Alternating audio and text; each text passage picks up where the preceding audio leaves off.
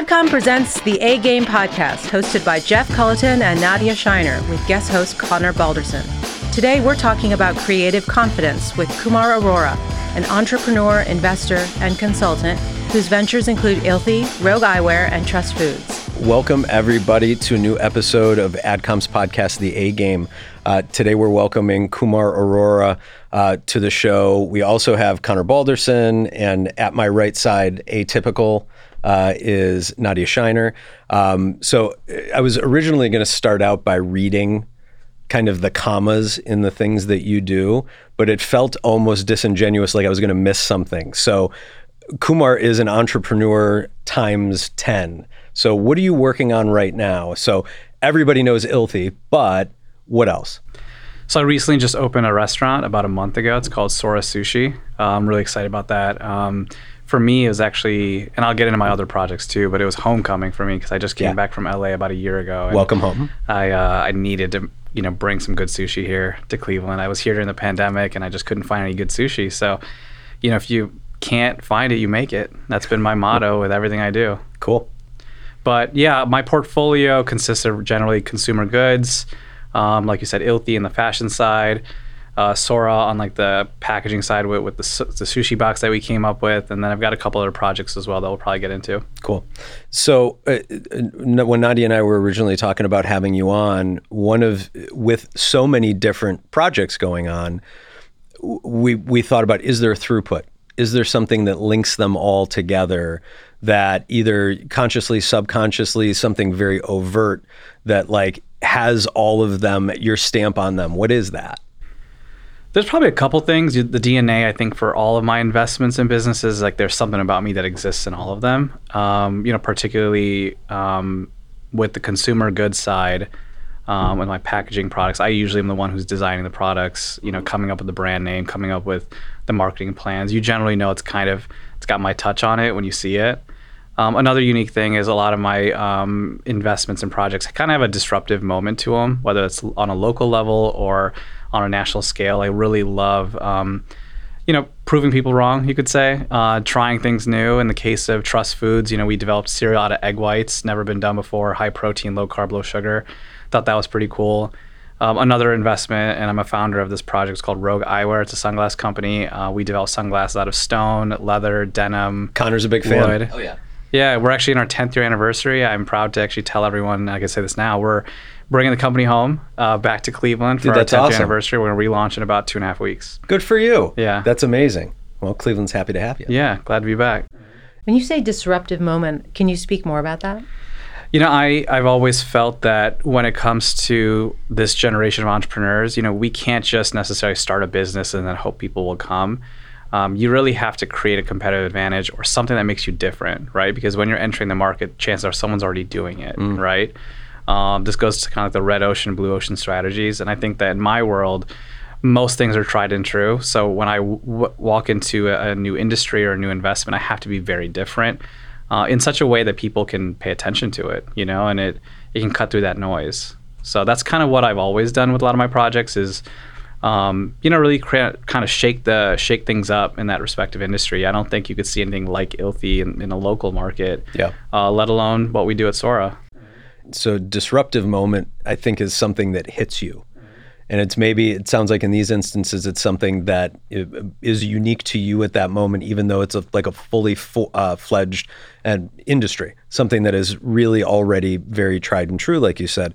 So what do those moments look like for you? Are they formulaic? Is it lightning striking? Is it just it's usually a lightning bulb. Yeah. It's the lightning bulb that hits to say, hey, this has never been done before, or this market needs this, and how do we deliver that? How do we bring this to that respective market? And I think that once you have that eureka moment, you just got to, again, go into the execution mode and figure out how to make it happen, and then find the right team, find the right investment, and make it come to life. That kind of leads us to our next question. We wanted to know, because you have such a diverse portfolio, how do you attract the talent to help you execute? It's tough, especially in this day and age. We were just talking about this earlier about staffing and finding the right players, but when you know your role and you know what you're good at, it becomes easier to find people that are good at what you don't do. It's taken me 10 years to learn that. Yeah, that's always a painful one for entrepreneurs. I'm a builder. I am not an operator. I know that now. It took me a long time to figure that out, but I prefer coming up with ideas, kind of thinking about the big picture, planning out the vision. But when it comes to kind of the day-to-day stuff, I am not best suited for that. And I've learned the hard way.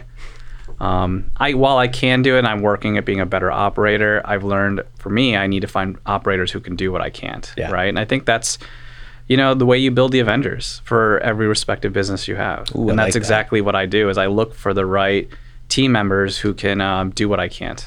And who can do what I can't do and excel at it too. That's important. Do you find, a lot of your ventures that are e-commerce, I wouldn't imagine this to be a difficulty, but for something like Sora, those collaborators do they have to be geographically close for you?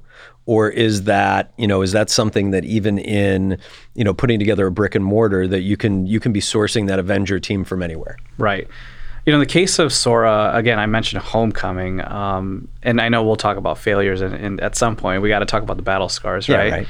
But I think for me with Sora, like I said, I'm not an operator. I've never really operated a restaurant before, but I had the vision to create one. I was fortunate to find an amazing business partner, Fabio Salerno, who owns Lago, in the East Bank, right next door to us. Yep. And it's been around for 15 some years. He is the hammer, but I might be the arrow, when we talk about different tool sets. And I know how to kind of get to a direction, but he knows how to kind of build a really great workforce, build a front of house, understand a kitchen operation. These are things I don't know. Yep. But I do know how to make the place busy. I know how to make it look good on social.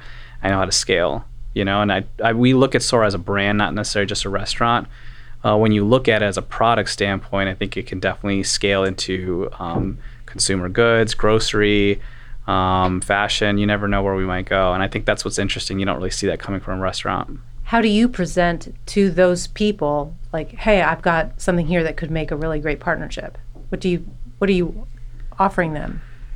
I think it's probably similar to what you guys do. You operate as an agency, you pitch really good ideas, right? And that's exactly kind of what I do, is if I have that eureka moment and I think I'm onto something, you got to find those right players and you have to attract them, and just like you would in a pitch. And I think that's exactly kind of what I do, whether I'm investing in another entrepreneur or I'm the one, leading the charge. I have to convince, the core team to jump on. One of the things I'm very interested in that you do is there seems to be a right brain, left brain commonality into all the things that I've seen that you've produced, which is one, aesthetically very, very pleasing, difficult, but not impossible.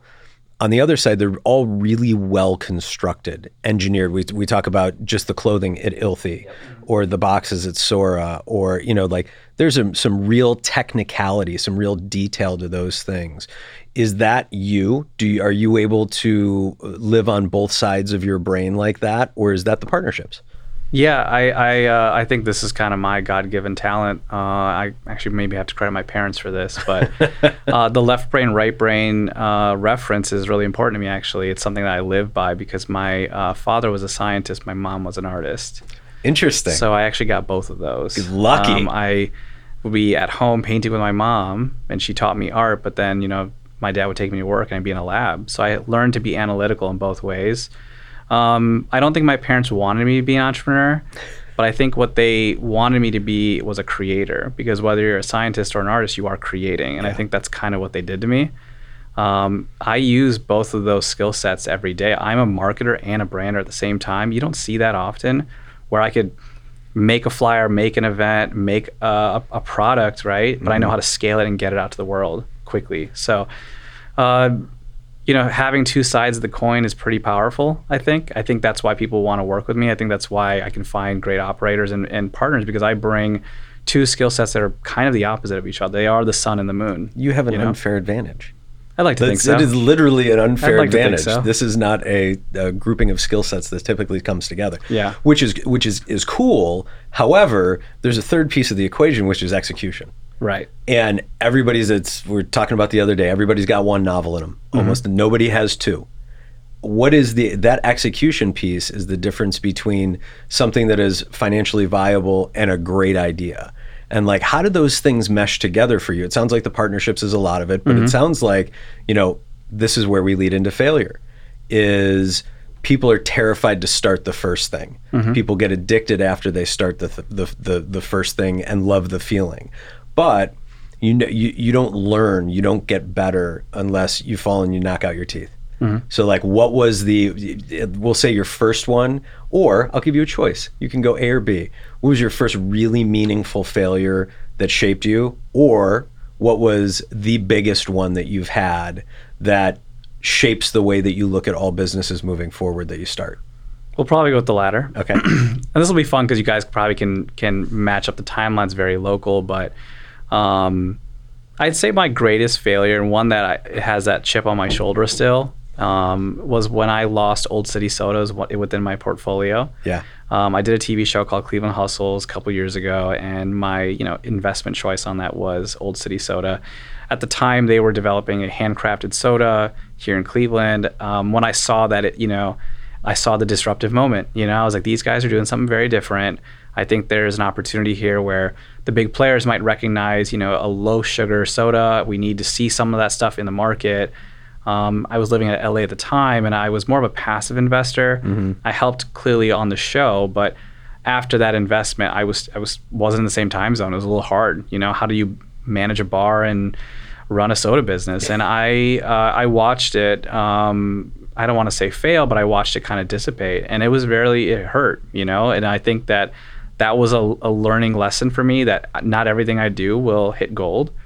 At the same time, you have to be in the region. You need to be near your entrepreneurs. You need to encourage them, guide them. And I think that I wasn't able to do that in that case. And I hold on to it. It hurts. So lost a lot of money, lost at least $250,000 on that investment. And always get it back.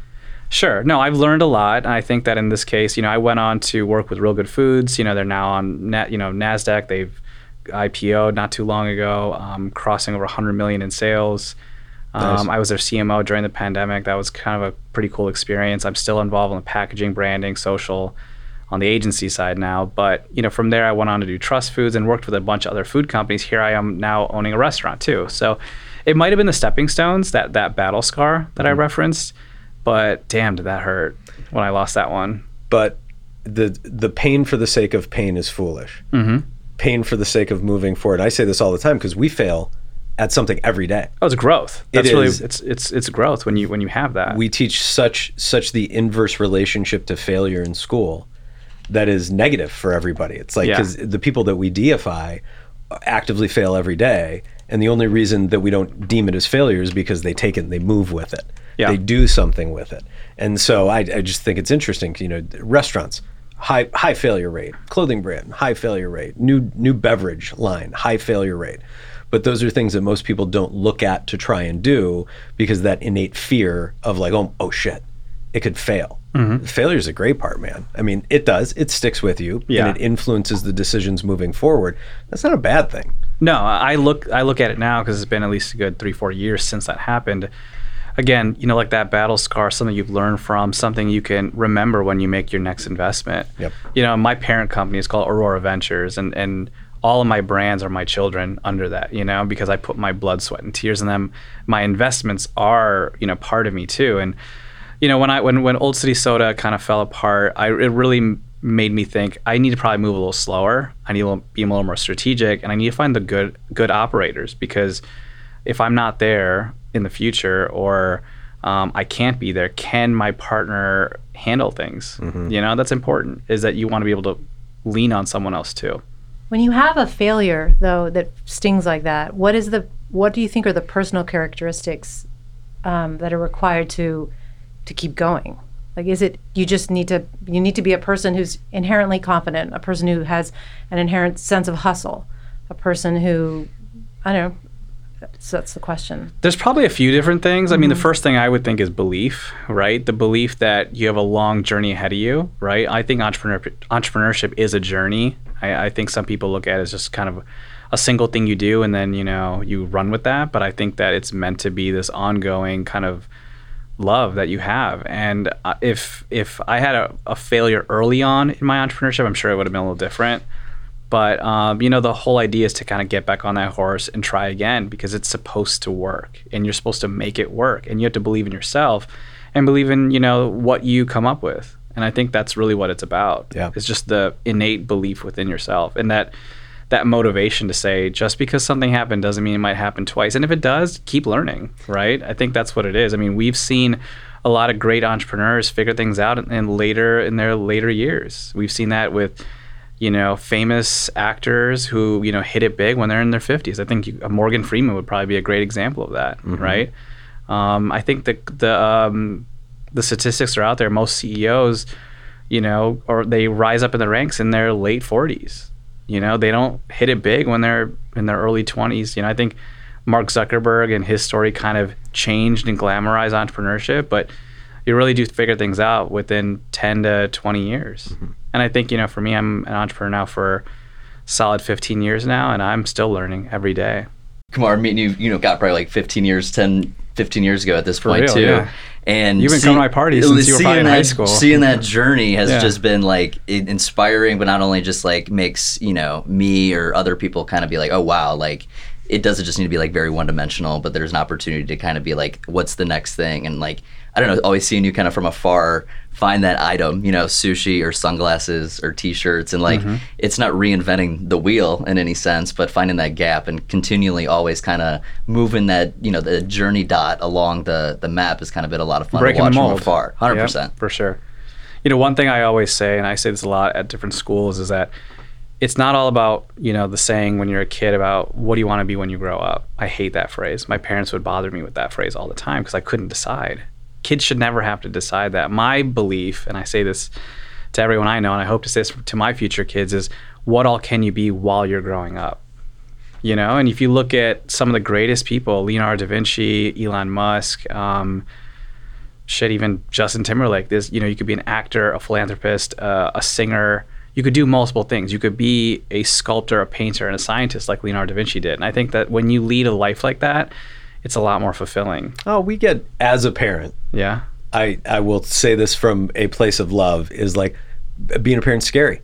And you might not intentionally do it, but you just like, you nudge your kids towards safety. Oh, sure. You nudge your kids towards the thing that you think is going to make you sleep at night a little bit better. And it's hard because, I joke to this day, like, I don't know what the hell I want to be when I grow up. I'm 40 years old. I have no clue what I want to be when I grow up. Yeah. But that's the fun part to me, because there's a core baseline of the things that I like. And as I do more of those with more people that I like, I have more fun. Yeah. And it just ends up being authentic to me. But I can't expect, like, I don't give a shit what anybody else feels about my failures. Like, my wife and my kids, that's about it. But so as we kind of move this in, that authenticity piece is one of the things that I've been very impressed by. And because it's a world that we live in our business, is you've been able to develop these really significant organic social followings. So we work with a lot of brands, and we are responsible for helping a lot of brands grow their social followings. But a lot of the time that is, hey, we're going to put paid money behind it. We are going to help grow by lookalike audiences. We're going to throw money behind it to get in front of more people. You seem to have done that very organically with your brands, and that seems to be paying off in a very significant way. Like, how did you do that? What's the thread of your social content that makes it so attractive? There's a human element to social media that I think people forget. Yes, we do. Sora is a great example because we just launched. We're at, I think, 18,000 followers on Instagram, and that's not by accident. That's all by design. And I think that we've done that with no paid spend, no paid social. I love and that. it's what's really interesting is when you can connect on a human level on why you love sushi, why you need to be here, why you need to take a picture.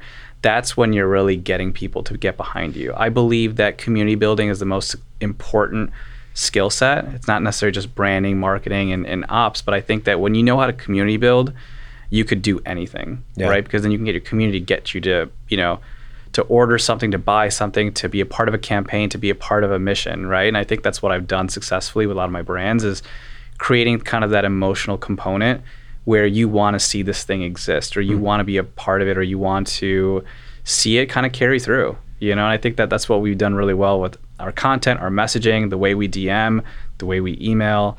There's a sense that we care. It's not just an ad, but it's something that's a little more meaningful.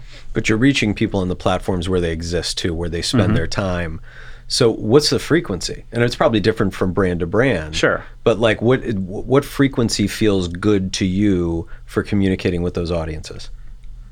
I mean, I like to communicate daily, I think, through social. I think that's imperative. I mean, consistency is important. I imagine you probably tell your clients the same thing, like make sure you post every day. They don't always listen, but yes. Right, but it's also not about the what. If you're posting what, that's not going to work. You have to post why. So we try to do that as much as possible. I'd like to think I get pretty deep with my brands. And can you give us an example of a why? Yeah, I mean, that couldn't be too hard. I mean, a good example could be, obviously Mental Health Month is coming up in May, and I think that for ILTHY, we did this last year, but we put out clothes that talk about mental health as a reason and how we can kind of bring that to light and how that's important to our community and beyond. And I think that when we could talk about a narrative alongside clothes, it's easy because you want to represent not just our brand, but what we stand for, right? Simple fact, when we do Cleveland stuff, right, we tie it back to the Cleveland Food Bank, which I know you guys do some work with as well. Finding ways to rebuild our city is important to us as a company, but it's also important to our community. And I think that those small little unique ways get people to fall in love with you, right? The whole idea is to attract a consumer, get them to fall in love with you, and get them to come back as many times as they can, right? We don't see that all the time from other businesses. That's exactly what makes us different, right? What's your demographic? I mean, it depends on each brand, right? I mean, in the case of Trust Foods, it's generally people who are into fitness or keto or diabetic because they need a low sugar cereal. They can't find one, right? So there's an inherent need for that, right? But in the case of Trust, if you get a chance to look at the packaging, there's a window on the box. I really wanted people to see the transparency of what we're doing. The ingredients are right on the front of the box. You don't ever see that either. I wanted to be able to show that through our packaging, through our messaging, through our social. That way they understand what we're trying to do and we can keep it organic and keep it authentic. So again, it depends on what we're doing. But as long as you have that emotional component of why you're doing it and why it's important to that consumer, they'll figure it out for themselves. That's the hook. That's how they stay. This is something with some of the larger brands that we deal with, there's a real struggle internally, like where do we engage socially? Not on the platform, but like with what's going on in the world. Is it National Women's Day? Is it Ukraine? Is it all these things that are swirling around us? And sometimes it starts to feel a little disingenuous. It's like, this is what's happening this week, so I'm going to give commentary on it. Yeah. I think to your point, it is really impactful when a brand says who it is and then finds those ways to attach it to things that are happening in the world on a weekly and a monthly basis. Brands, especially large brands, have a tough time having the honest conversation with themselves because of the number of stakeholders of who they really are and who they want to be, and then voicing that publicly. So that's interesting, right? Because they have that dichotomy where they have to cater to their existing community, but then again, the shareholders that also have their own opinions and things that are important to them. But I think what I would tell my other clients that are on the national scale is go small, right? When you go small or go micro, that's what I call it, you're talking about real raw stories that are maybe from a specific community, or you're highlighting a specific artist, or you're highlighting a partnership that might be on a smaller scale. That's how you can capture smaller audiences, those micro audiences, right? If you make a blanket statement about Ukraine, it's not going to have the same effect. Yep. What are you doing about Ukraine with the Ukrainian population of Cleveland, right? You talk about that, you do something with that, you'll have a far more greater impact, not just for your social, right? Because it's not always about numbers, but you're also doing something good too. And I think when you go small as a big business, it's much more successful. This is the same analogy you could say on a marketing side when you go and choose for micro or nano influencers instead of the bigger ones, right? Because the bigger ones kind of don't have the same effect as a small one. Well, and it's now getting to the point where your ability to reach that scale of the Paul brothers or some people, like, it's just so expensive that are you receiving back? It's one thing if you own the company and you're Kylie Jenner and you can immediately see bottom line revenue numbers because of that. But like for a brand, being in that middle, being in that lower micro end actually has a tremendous amount of weight to it. Yeah. Which is cool to see. Cleveland is going through a bit of a renaissance in some ways. In some ways, it's as established as it's always been. People like you coming back who have creative fire and the ability to execute. Are you seeing like-minded people in this community like yourself who are starting to grow things? And if so, who? I'm just really interested in some of these people that I think it's easy to point out the mayor, but the mayor is now trying to change the establishment. I think so much more is happening, and like, where's it coming from? Who are you seeing? Yeah, it's funny. I was just about to talk about Justin, right, when you said it. I was fortunate to get connected with Justin early in the pandemic. We were talking. I was actually behind a lot of his marketing and led his transition team website. I was the one to hit go at midnight on that stuff, redid his logo and stuff. So it was a fun time to be a part of that campaign. I look at Justin, I look at myself, I look at a lot of other great young professionals who are even coming back. I've got some great folks who have moved back to Cleveland in the last 2 years, and having those movers and shakers here, it's fun. I think that coming from LA to Cleveland, for me, I always say this line where it's Cleveland gave me my roots, but LA taught me how to fly, and in some ways I'm grounded, but I also know how to navigate now. I never knew how to do that before. Similarly, I think when we talked earlier, I talked about, black and white versus color, right? In Cleveland, when I lived here, I saw things as black and white. I had to move to LA to see in color, but now when I'm back, I still see in color. It's really interesting. And I think that happened to a lot of people who have either moved back as a boomerang or who just want something better for Cleveland, who can now use social media or YouTube or the internet to see what other markets are doing, and that's important now, is that we don't have to sit back and be a second tier city. We can work towards being better, and I think that in my case, like, Cleveland raised me, right? And I have a responsibility now to find ways to make it better. And whether that's Justin or myself or any other young professional that I'm running into, I just love to see that creative fire, like you said. Yeah. And I think it's going to be pretty exciting in the next couple of years. We're growing up. We're becoming the mayors. We're owning clubs. We're owning restaurants. Like, we're doing things now. Yeah. And I think that's kind of an interesting thing, is that we are now coming full circle, where we are now old enough to, we've lived life enough to understand how do we have the power to change it, right? And how do we create a better community? It's been a lot of fun, that's for sure. Seeing you guys, like, especially everything you got rolling. So then what's next then, I guess, is the... Let's see, what's next? Did I reveal this? Hot takes. Here we go. My next investment, my next expansion of business will be in cannabis. Looking to get into the space. I intend to launch a couple brands before this year's over. Yep. A couple, not just one. Not just one, eh? Yeah. Cool. I mean, I think Ohio is a great market for it. It's still so ripe. Obviously rec hasn't happened yet. Coming from LA, I've learned a lot.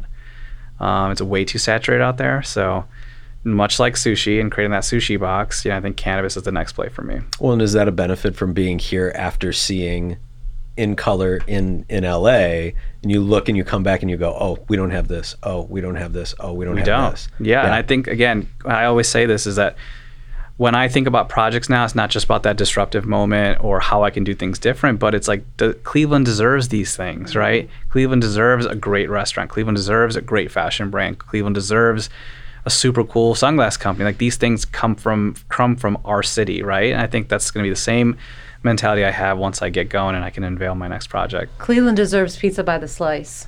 They do. They do. Hot take. Yeah. Yeah. Well, I don't know of any better way to wrap up than that. Thank you, Kumar, for coming by. Super excited to see what you do next. Like, we've been big fans for a long time. Everybody here is a big fan. Obviously, ILTHY is plastered throughout this office on people every single day. So we're just really excited that you're back home and you're kicking it here. Glad to be here. All right. Well, that is it for this episode of the A Game. This will be posted shortly. You can find it on www.engageadcom.com or any of our social channels or wherever you get your podcasts. You've been listening to The A Game, an AdCom production. AdCom is a marketing partner in Cleveland, Ohio, creating measurable returns for our clients. Like, follow, or subscribe wherever you get your podcasts, and find us on your favorite social networks.